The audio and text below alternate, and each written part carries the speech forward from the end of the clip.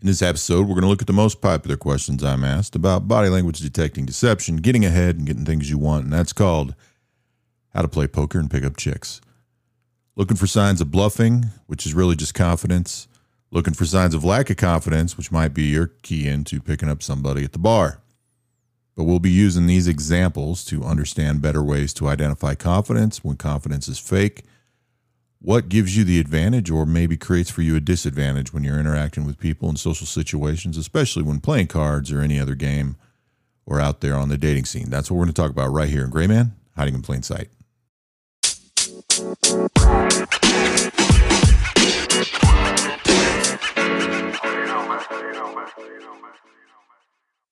Looking at confidence, the stuff I did and things people like me do are all about confidence. And while people try to fake confidence as much as they can, the best way to falsify something or to fake something is to know how to identify it in the first place and know how to do it correctly in order to fake it when you need to. Faking it until you make it doesn't work.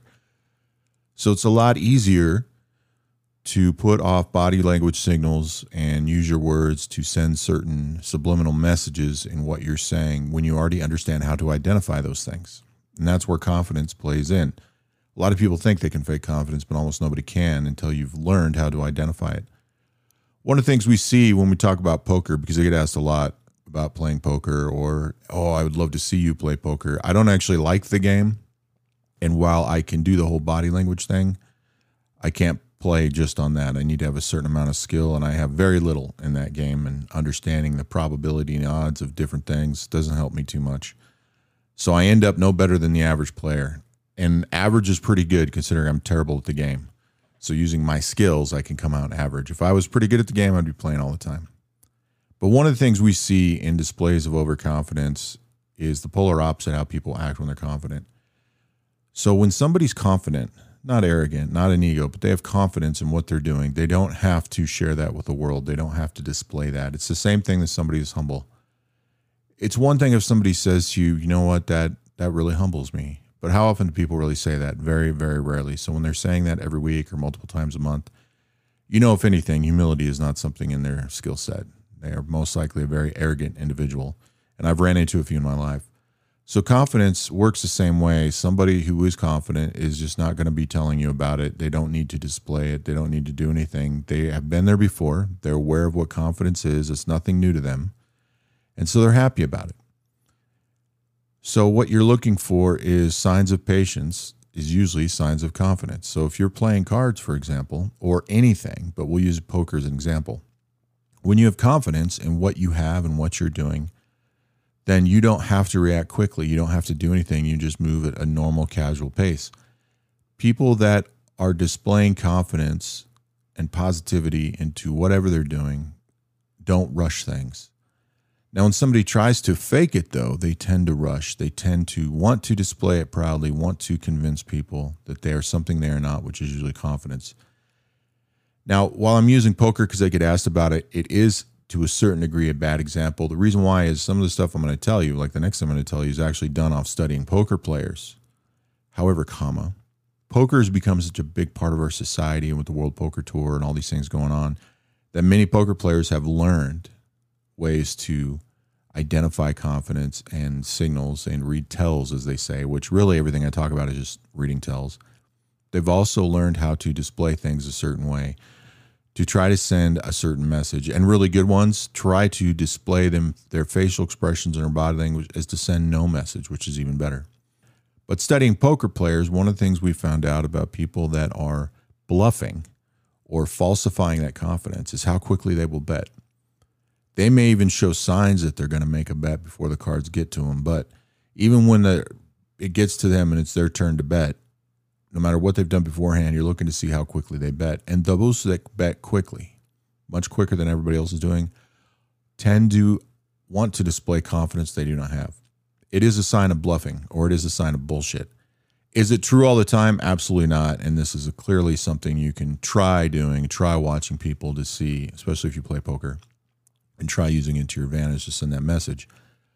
But people who didn't know any of this was going on, didn't know they were being studied, never understood or learned about things like this, one of the displays we see in studies is that they react very quickly to show everybody they have that confidence. Whereas the person who actually is confident, who has that really good hand and understands, once the flop comes, where they're sitting mathematically, tends to react in a very calm and cool manner, almost to the point sometimes like they're thinking about it. And typically when they're thinking about it and they're falsifying it, you may see a pattern between whether or not they're playing with chips or just holding their cards. There's arguments both ways on that.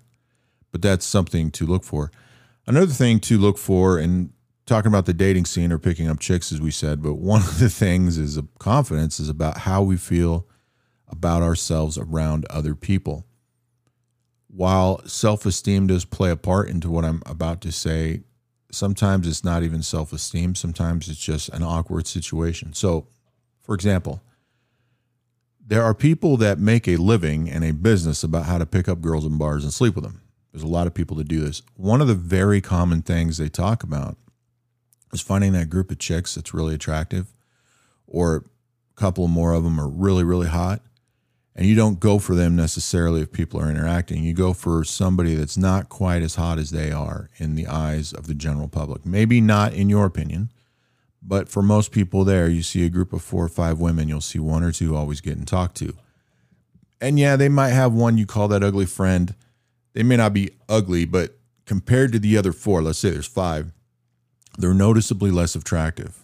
And then you have 1 or 2 that are noticeably more attractive. So you're aiming somewhere in the middle.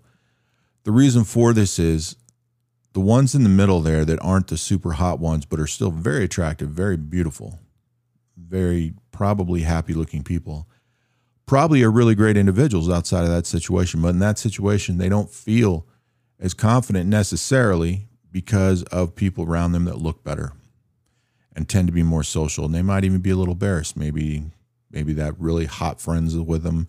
It's got the short dress on and acting a little slutty to get free drinks, and it embarrasses them. Gives you something to talk about. The point is to say that people in general feel a lot of things about themselves, not because of who they are or what they have or don't have. It's because of what's around them. It's the idea of keeping up with the Joneses. The whole idea of the Joneses, the neighbors, and they got a new car, so we need a new car. They got a lawn put in, we get a lawn put in. They're getting this done, we're going to get that done too. It's the same idea like kids in school. Oh, everybody's got this kind of shoe, I need that kind of shoe. The thing was, until everybody else was doing it, or until that one individual or family was doing it that everybody wants to be around, we didn't feel like we lacked anything. That's because we actually were confident and happy. We lost that confidence. We started looking at ourselves a little differently because of how other people react to other people that aren't even us. That's what you have to be aware of. And this becomes very important when we're trying to get information out of people, is figuring out what do people want, what do people look for, what do people react to, and how to identify that little bit lesser, that's somewhere in the middle or maybe above average, but not the top shelf idea, to figure out exactly what you want to target, because people's self-esteem is based on those situations. It's no different than looking at studies that show, based on certain scents in the air, types of music, or colors in the wall, they affect your mood. It's true with everything else. Think about this. Think about a red carpet, anything. The Oscars, a dinner, going to some famous person's house that's having a party. All kinds of people that are into that think, man, that'd be so cool. Well, the thing is, if you went to a red carpet event, let's say you went to the Oscars and you're going to go meet some people, do you have the same type of clothing they have? Aside from the fact that they're going to be completely different than what you realize anyway, these people are wearing dresses and suits worth thousands of dollars, and well-made, expensive clothes aren't just a name tag. If you've ever seen them, touched them, or worn them, you know that they're much different, much nicer, and you will not feel as good, no matter who you are, no matter how much self-confidence you have. Virtually nobody is going to feel that good around them wearing the best that they have. It's not that you lack self-esteem in general. It's just you find yourself in this awkward situation where you're like, oh man, I am not dressed right for this. It's the same idea as being overdressed. Oh man, you told me this was a formal dance. I wore a tux, but most people are wearing polos. I'm way overdressed. They're actually in a better position by appearance, but they feel out of place. They feel awkward. They lose their confidence. So it works both ways.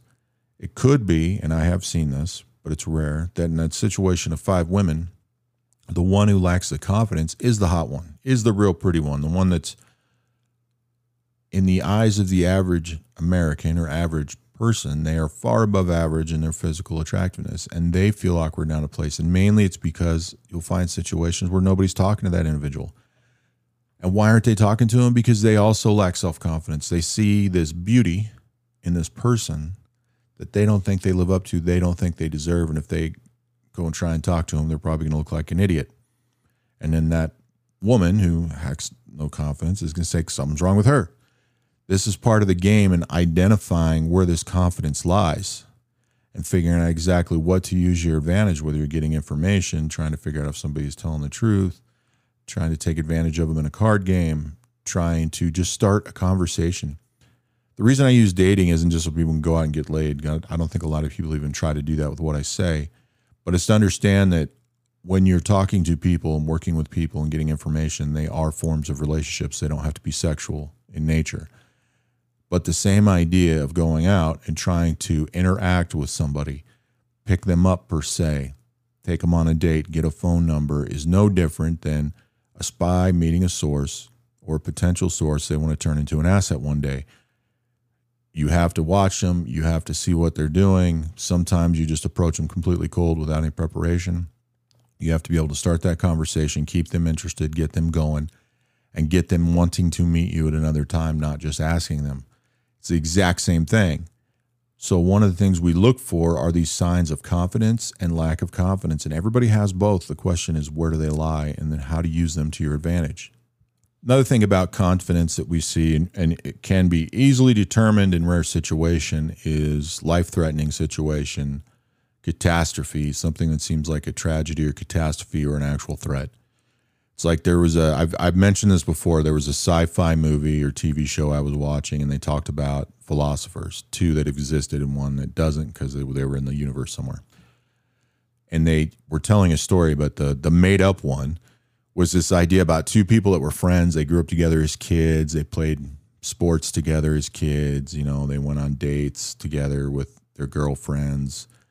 They went to the same schools. They had the same hobbies. They went to the same college, had the same career, had a business together. It goes through all these things they did their whole life, how well they knew each other, good and bad from that. But they said one day, one of them takes the other one on a hike, and they go up to the edge of this mountain where there's a volcano and lava below. One of them grabs the other one and dangles them over the end. Like if they let them go, they're going to die. And they said, that's the day that you meet the man. Basically, when they're in that threatening situation is when you really meet them. One of the things I saw, and this is just in my personal experience, I know a few people have, but a lot of guys didn't in the military that were fighting war. You know, they weren't just deployed. Were in situations that the outcomes of them were like certain ideas of movies. The idea being this. There are movies out there where you find this soldier or whatever branch of service, and people either like them, or a lot of times they don't, and they're kind of fucked up. Maybe they choose not to do anything. Maybe they just don't want to do the job. Maybe they try really hard all the time and put all this extra work and have all this heart, but they're just not as good as everybody else. Maybe they don't try at all. Maybe their only problem is that they're always overweight. No matter what they do, they can't do anything about it, but they're just kind of this jacked up individual. And then in the movie, the war happens, the fight happens, and they turn out to be the hero. I've seen that. More common than that, I've seen one that's been in the movies where you get this guy, they're in shape, they look good, they're a badass. People are afraid of them, usually out of respect of their knowledge, thinking that they're deadly and scary, sometimes because the guys are just assholes, they fear them in a bad way. You know, they're really squared away, they get all the good jobs, they get the good positions, the good assignments. You go to war and you find out that guy's a pussy and a coward. I've seen that too. The trick is, what we're doing here is we're trying to identify the confidence and figure out when it's faked. When I really saw that, as much as I would read people, when I first saw that with a platoon sergeant that I'd once seen somewhere, I started looking and seeing how many people in the military, especially NCOs, had good careers, got good evaluations, got good this, got good that, whatever, and tried to really look at them and see how jacked up they were. And a lot of times they were pretty jacked up. But finding out they displayed such false, fake confidence, but not so much most people could notice it.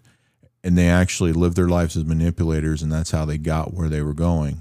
But if it ever came down to them needing to do the job, they couldn't do it. And I started noticing that more and more and more. So what we're looking for here in confidence is trying to identify people who are faking it and why, and do we want to take advantage of that? And identify people that are showing no confidence and figuring out what stimulus is causing them a lack of confidence. And then can I change or correct that? Or do I even want to? And how can I use that to my advantage? All for the purposes of getting information, which might just be a phone number. But remember, there is a game to it, whether it's life, relationships, espionage, poker, dating. There's still a game that has to be played, and you still need to know the rules and have a certain amount of skill in it. Having abilities other people don't, like reading body language, using neurolinguistics programming, how we listen, how we talk to people, are all wonderful tools and can definitely help you offset a lack of skill in the game. But you need to learn the game in order for those skills you have, most people don't, to carry you even farther. And that's what we often forget. We try to correct a deficiency by having this unique skill other people don't have. That unique skill is supposed to enhance the actual game playing, whatever the game is, whether it's just life or poker or girls.